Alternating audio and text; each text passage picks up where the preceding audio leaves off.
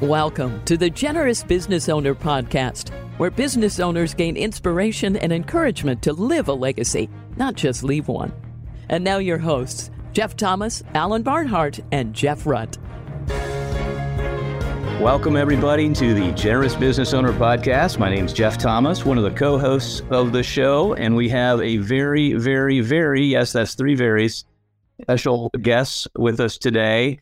Two fresh co-hosts. One is Sarah Fontenot, who works with me at Arcos Global Advisors. She helps lead our client advice department and is our resident family and legacy expert and has a real passion for working with women. And then we also have with us another co-host, Elisa Huber, who is also secretly the daughter of Jeff Rutt.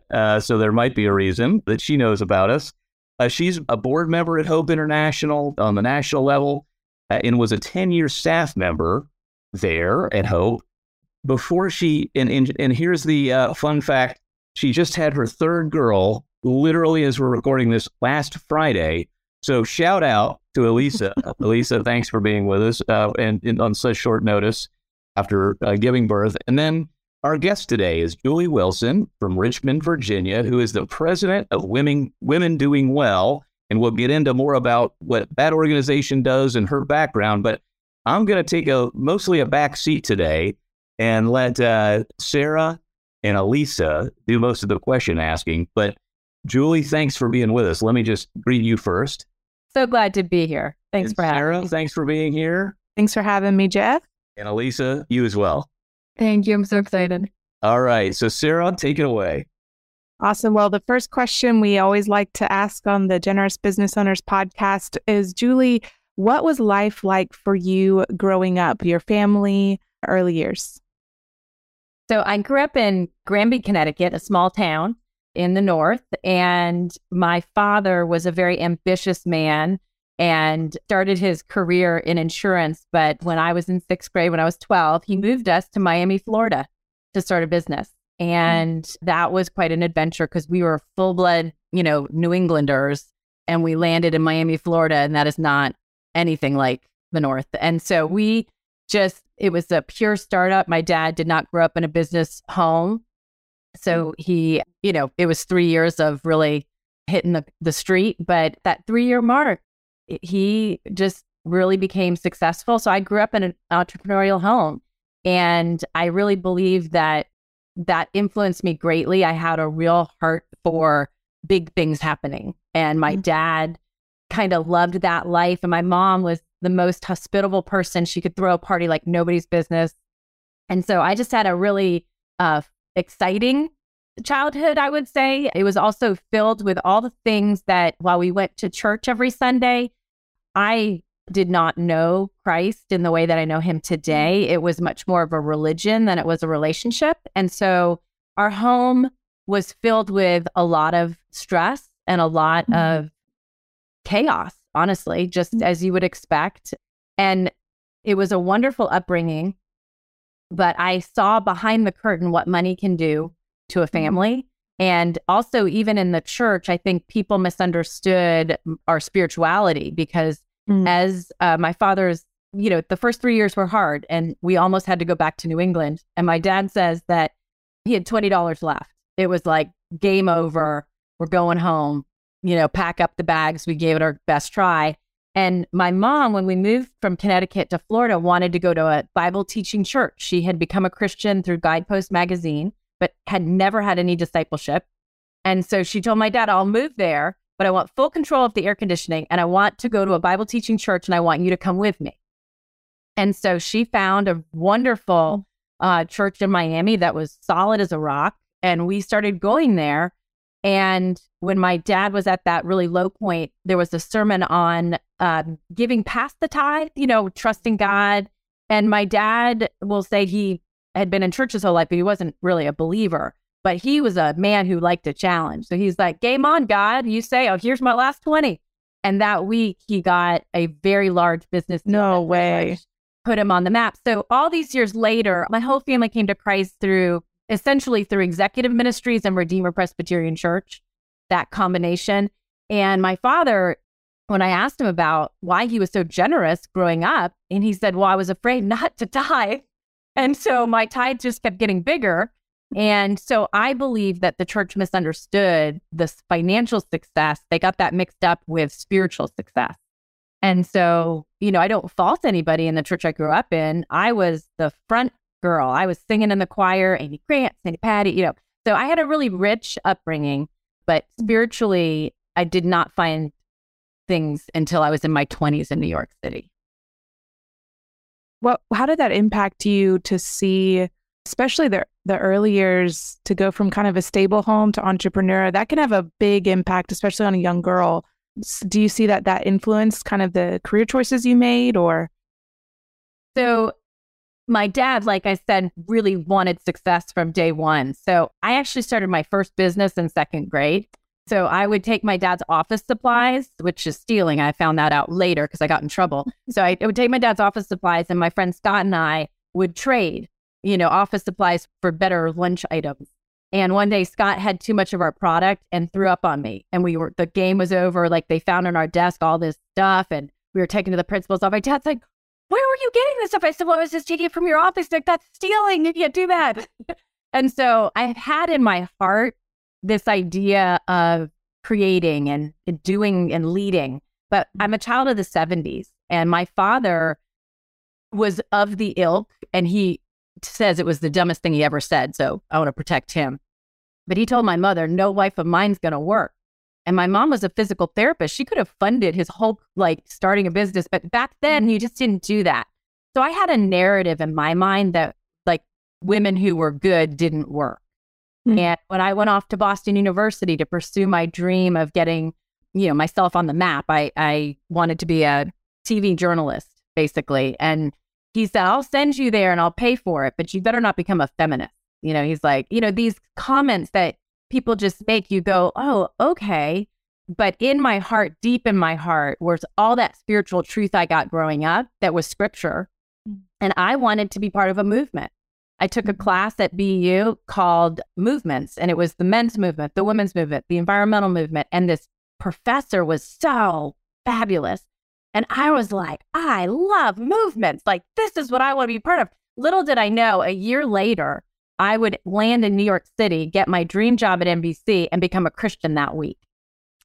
Not all at once, obviously, but there was so much that happened. And it dawned on me in one of those early Bible studies that I was participating in that I'm part of a big movement. Jesus is a movement. Holy smokes, this thing's 2,000 years old. This is and so I feel that I went right into ministry. I had been a Christian 5 months when the Lord called me to work with a ministry in New York City that ended up becoming part of Campus Crusade, which is now called Cru. It's a global movement. I did that for 14 years and then it started with Generous Giving for 12 years. So I've just I've evolved into a whole different type of entrepreneurial work, but it was in there from really early, second grade. So.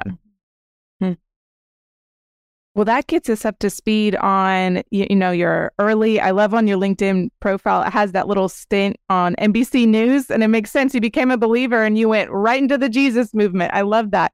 So I'm going to kick it to Elisa and just to dive more into, now that, you're at Women Doing Well, Generous Giving, kind of that whole world, and how you kind of got there, and then the metamorphosis, that maybe the transformation you went through just in the years that you've been there. So Elisa, I'll kick it to you. Yeah, Julie, I'd love to hear what led you to Women Doing Well. I've loved my own experience with peer groups, but maybe for those that don't know about it, could you explain the core focus areas of Women Doing Well? I sure can. So the name itself kind of tells you a little bit about what it is. Giving well starts with doing well. And most women are busy, bitter, or bored. And none of those are what God's perfect plan for women is. Women really need to be integrated to have a wholehearted life, and that includes their giving.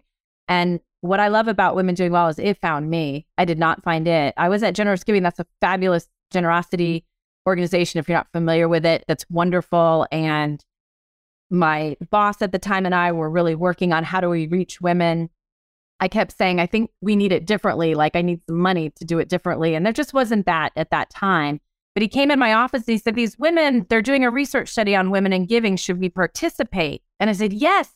that would be great. Let's do that because then we'll have it in black and white. And sure enough, the founders of Women Doing Well were very ahead of their time. And they saw this growing influence and affluence of women, that 51% of the wealth at that time was in the hands of women. So we know it's somewhere between 50 and 60 right now. And by 2030, 63% of the wealth will be held by women. There's lots of factors that go into that. It's not an emotional thing. It just is. That's just what's happening. The wealth transfer is 80% of the money that will be given away will be given by women. And so they saw this and got ahead of it, but they were a little ahead of their time. So when the research came out, it's a solid body of research. It's the largest in the world, even now, because they were praying for 300 women to fill out this survey and 7,336 filled it out. So it's a large survey, and it gave the keys to her heart around what would exponentially grow her generosity. And it was 3 things: purpose, passion, and plan. And they were basically consulting with organizations trying to help them serve their female donors.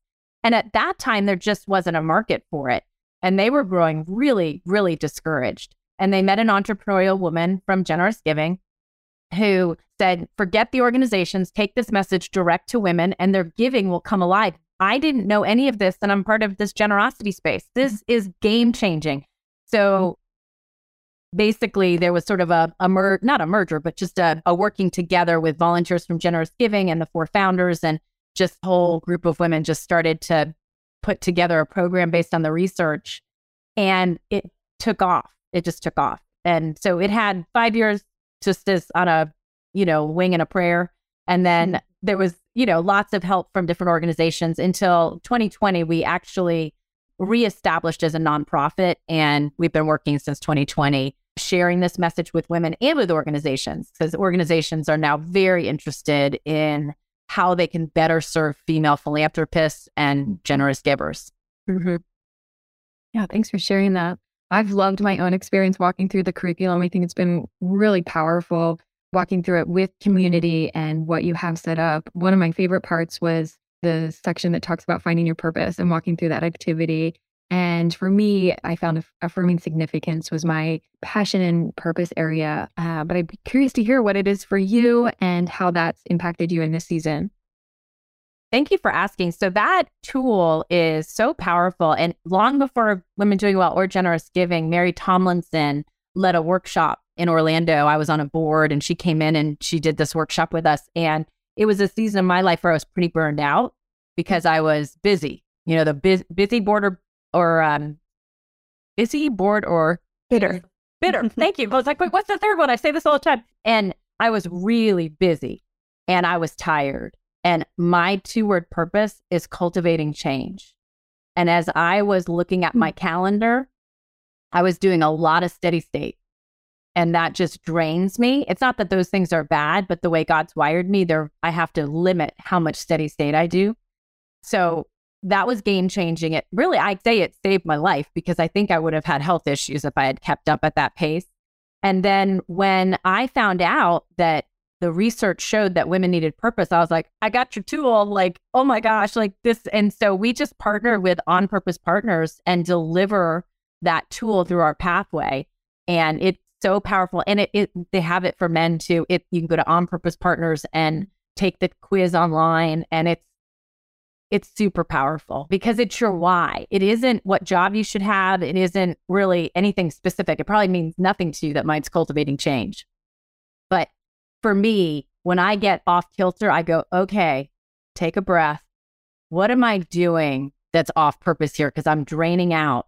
And generally speaking, I'm doing too many things that are outside of the way God's wired me, and it drains me. But if I'm doing this kind of stuff all day long, I could do it till 2:00 in the morning and thank you, and just be like, thank you for letting me do this. I feel so energized. I'll get 5 hours of sleep. I don't care, So yeah, I'd agree with that word powerful. I think it was powerful to walk through that. And then it created some really incredible conversations within our peer group and then with others as I reflected on. So that was a great part of the curriculum. I'd be curious if you could share what impact you've seen with women who walked through either broadly or specific stories. What have you seen? So statistically, we've seen a really consistent changed life. and change giving life. So we actually, women wanted to be, they wanted to explore generosity from more than just a financial lens. That was in the research. So we actually explore how you give your time, your expertise, your money. We even get into how to be generous of heart, like how do you just like be a kinder person? So 88% of women that go through our pathway increase their financial giving. 69% give more on purpose time. So that means they've thought through kind of how God has made them and what their why is, and they align their giving of time to that so that it can be more joyful. And then I can't remember right now the statistics, but I think it's around 70% say that they've rolled off of some sort of activity that was off purpose for them. We celebrate that because we know when a woman says no to something, her yes becomes so electric and life-changing, and it affects her entire community, her family, and even her friends. They're like, what are you having? What's going on with you? You used to be so depressed, and now you're just like full of life, and you can't get enough of the things that you're doing. And that's an on-purpose person. Could be a man too, right? Like my husband has his purpose statement. It's thoroughly helped our marriage. His is assuring significance. So like you, people and very specific things matter. Me, I want big, I want, expansion. And so when we go to give a gift, say we have a large gift to give, I'll want to give it to a small organization that needs some kind of leverage move to get bigger. He'll want to give to a specific person who needs to know that God hasn't forgotten their mission and them as a leader. And so we just have to work that out. But it's so helpful to our conversations to just be like, hey, this one's yours, babe. You take that one. Like, I'm going to cheer you on. It's not what I would give to you, but I love that this jazzes you, so you go for it. So it's just a really helpful tool in every way. That's so great. I love that you can go deeper on your yes and let go of the guilt of when you have to say no. And what great language to put around the conversations that you're having. That's so helpful. I'd love to hear, what are the dreams for the future? We're all thinking about our dreams and our goals. What's next for Women Doing Well? Well, we developed this pathway during COVID. So we used to have a 6-hour retreat that could be done in a country club or in somebody's home. And we always dreamed of actually having a longer runway because women actually said they really needed that. So what we've designed is more of a discipleship tool around who you are, what you have, and how to get it working in the world. So we're really not a Bible study. We're not like sitting around. I mean, there's Bible elements of it, but this is really an activation tool. It's designed to be like boot camp. Like, we're going to get you in shape, get you confident, get you courageous, get you connected. You have community, people to cheer you on, people to ask your hard questions to. But ultimately, we want you to move on and activate in the passion areas that God's given you for the season. And mostly, I would say 75 to 80% of women activate outside of Women Doing Well. There's nothing really to join. And that's super intentional because women don't need another women's ministry. There's so many good ones, but they do need this season to kind of get their confidence and their courage and even believe that they have something to give. Not every woman, obviously this is a super generalization, but most women I talk to, their biggest fear is, I really don't have anything to give. Who am I? Mm-hmm. Like, who would want me on their board? There's just a narrative that the enemy has deeply seated in the hearts of women. And actually, it's rubbed off on the men in their life, right? So the men will be like, I just don't think my wife would want to do all that because that's what she's saying to him. But truly, when you uncover some of these truths of who you are and why God's given you more than you need, it becomes your lifeline to the life that you were either drinking a little too much wine, shopping a little too much, overdoing it on the volunteering to kind of fill that gap.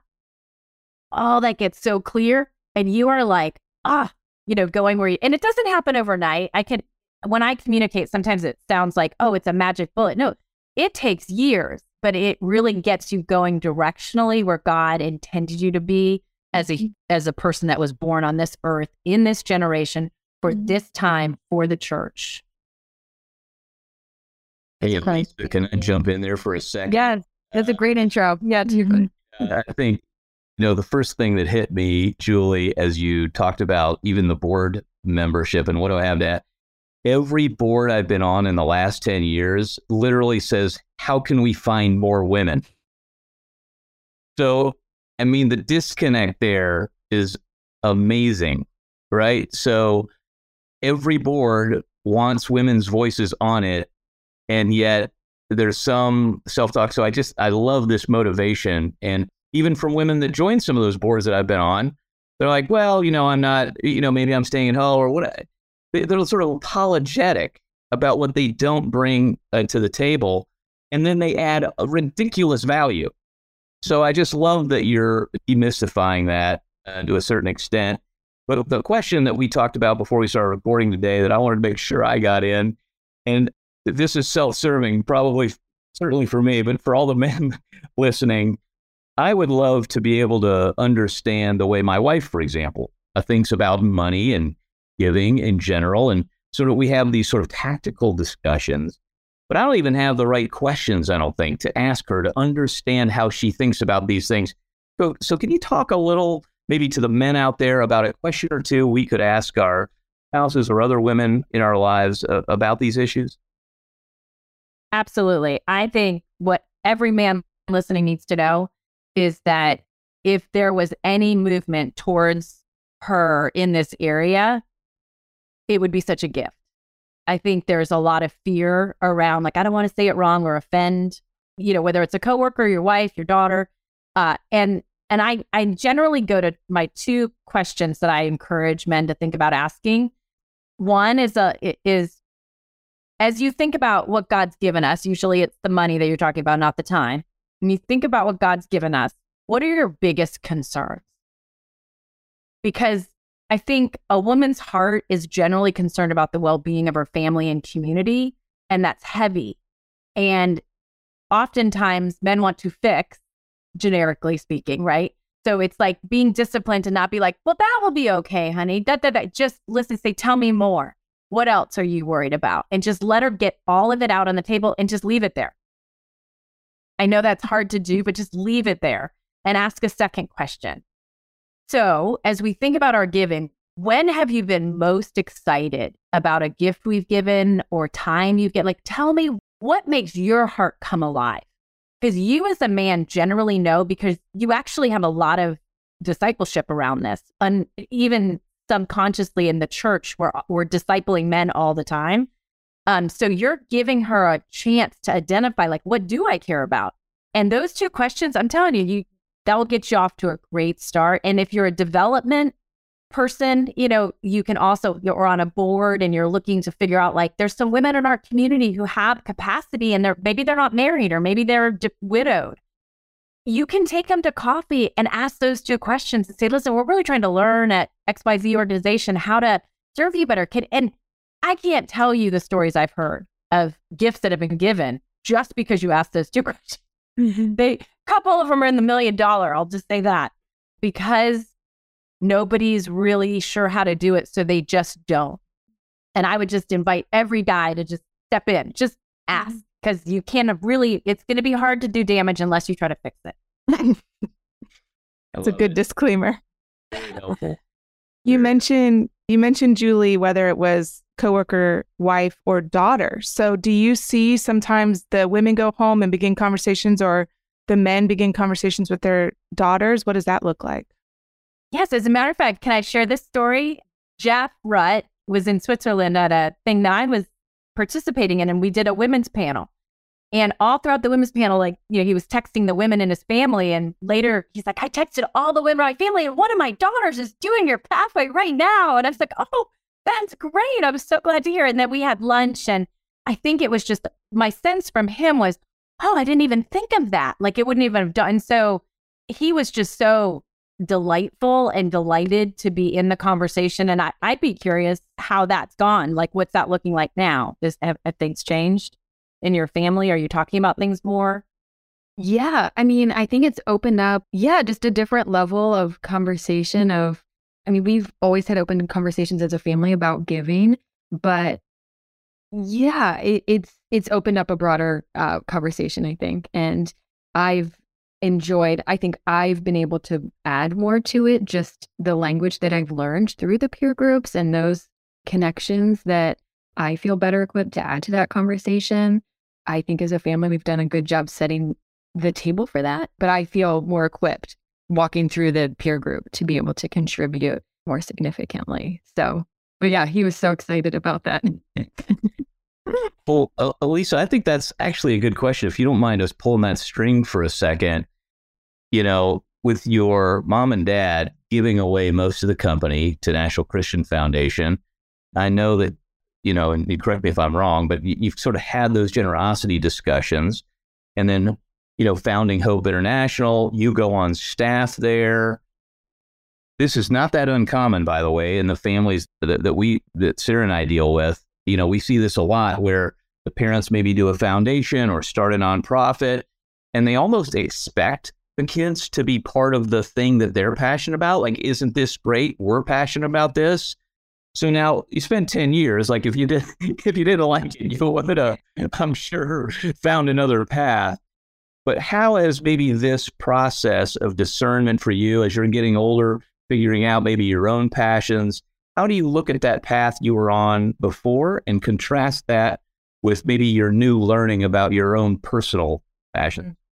Yeah, we have been so closely connected with Hope since I was a young child, and we love Hope. We've traveled to see Hope's work, and it was never a pressure thing. It was always an opportunity, and I have loved that. So was on staff, volunteering now. And I think even when I was a child, we would be given these opportunities to present to our family foundation of presentations for where to make donations for the year. And it was always an open, hey, wherever. I mean, Hope's great, but there's a lot of organizations doing really great work. So it was always a very open conversation. I think now a lot of the women in my peer group are young moms or more experienced moms with older kids that are seeing what these conversations can look like in their families and have done that same thing. And so now I'm thinking about how can I involve my kids in talking about this really openly at the table of, hey, we have not just financial resources to give, but we have time that we can give, and we have we can take a meal to someone in need, or we can be praying or volunteering for other people in need. And so involving my kids, even at 4 and 2 and newborn, to, just talk about what that can look like. So I think that's one thing I walked away from, how my family did that and how I want to take that into my own family. So I think the next generation piece is an important one that I'm considering in the season. Yeah, that's really good. And I think, Julie, can you talk a little more about this idea of the ability to say no? We were talking a little bit before we started recording about the importance of focus. And I think it's so easy for men and women to get stretched. And so to say yes to everything, and suddenly you're, doing too much stuff and you get burnt out. Can you frame that a little more? Yeah. So after you get your purpose statement, you work through a passion exercise that helps you hone in on the things that you uniquely care about. And you don't worry about your family at that point. It's just like, what has God laid on your heart? We like to say that passion often comes out of pain that you've had. And so when there's pain, there's great motivation to sacrifice. And that's really what biblical generosity is about. It's not what I can do. It's what I'm willing to do to live on behalf of someone else. That's how Jesus did, right? I love what Tim Keller says. He didn't tithe on his blood. Aren't you glad?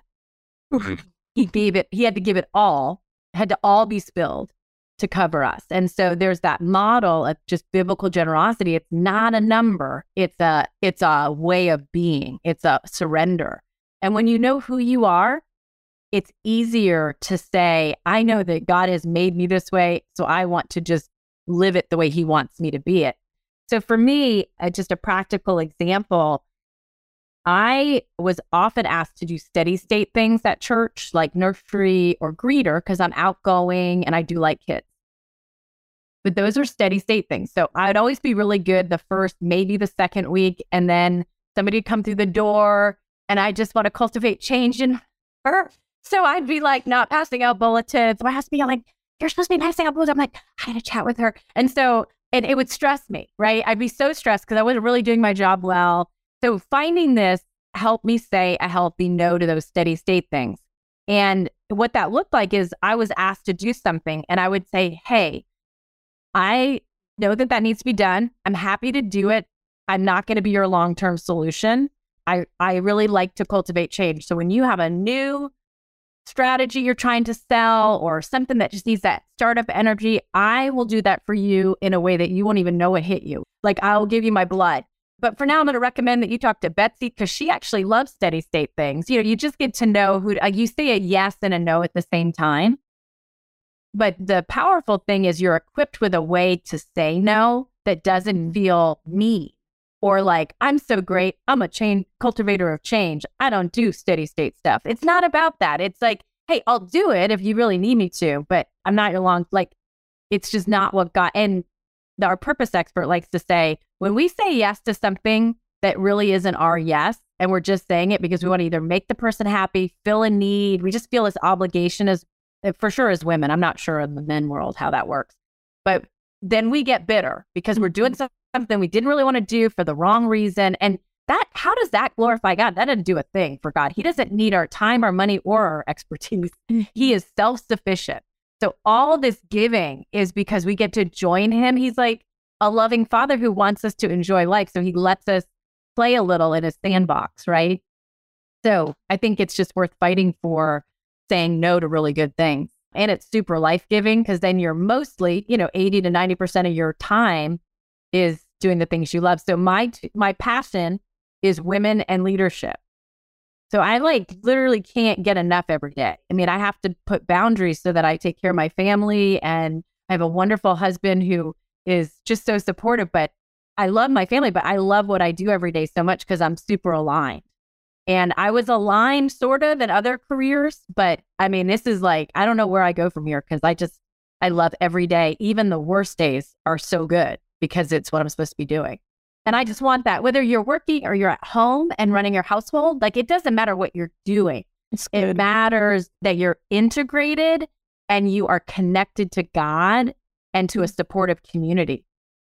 That's the game changer. So good. How would you encourage us to get involved as a next step, Julie?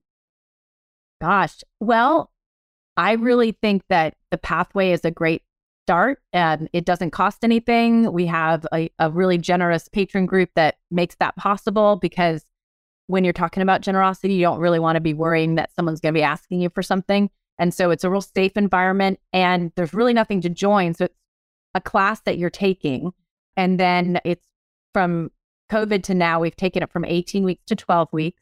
So it's a little more doable, almost fits the Bible study format. You can do it in person. You can do it online. You could do it in one day. You can do it 6 weeks. I mean, just go on our website, womendoingwell.org. We usually have an open group or two. And if you're a man, obviously you don't want to do our Women Doing Well curriculum. There's wonderful resources at Generous Giving for couples and for men and for women too. So I would recommend those to you. But the truth is, I think just get in the journey of generosity. Don't wait, run. And if you're a woman, I can't say enough about just trying it out. If you hate it, you just don't show up. You're paying it. It's like a win-win. There's no way to lose, honestly. Take a risk. Yeah.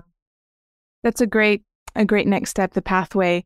And I know a lot of people listening are business owners or they're busy executives. Like you said, they're moms, either working or not, but mom life, Elisa, you can attest is not for the faint of heart. So Julie, what is a practical baby step, just something they could implement tomorrow? You mentioned the transformation takes time. I love that you gave a nod to that. But for these women listening or even the men, what is something practical they could implement even tomorrow?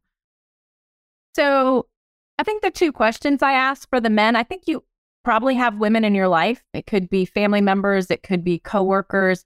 I would just pray and ask the Lord, who could you ask those two questions to? Just try it out, right? Just get a conversation going. And I think that could lead to some beautiful things. And for women, I think just a practical step that you could take would be to have a conversation with a trusted friend around what you're struggling with. I think just connecting, I really think that that's the key to all of this. Generosity is connecting with God but oftentimes to get to him, you got to admit to somebody else that you're struggling somewhere. And that would be the practical thing you could do. Just talk to somebody about something real that you're struggling with. Well, Julie, I can't thank you enough for being on today. Thank you so much. Thanks for having me. It's been great. And Sarah and Elisa, great job. You're hired. Okay. So thanks to our co-hosts and to our guest, Julie Wilson. And thanks, everybody, for tuning in to this week's Generous Business Owner podcast. We'll see you next week. Thanks for listening to the Generous Business Owner podcast with Jeff Thomas, Alan Barnhart, and Jeff Rutt. Make sure to follow the podcast so you don't miss an episode. You can find the guest contact information in the show notes. Stay tuned for the next episode.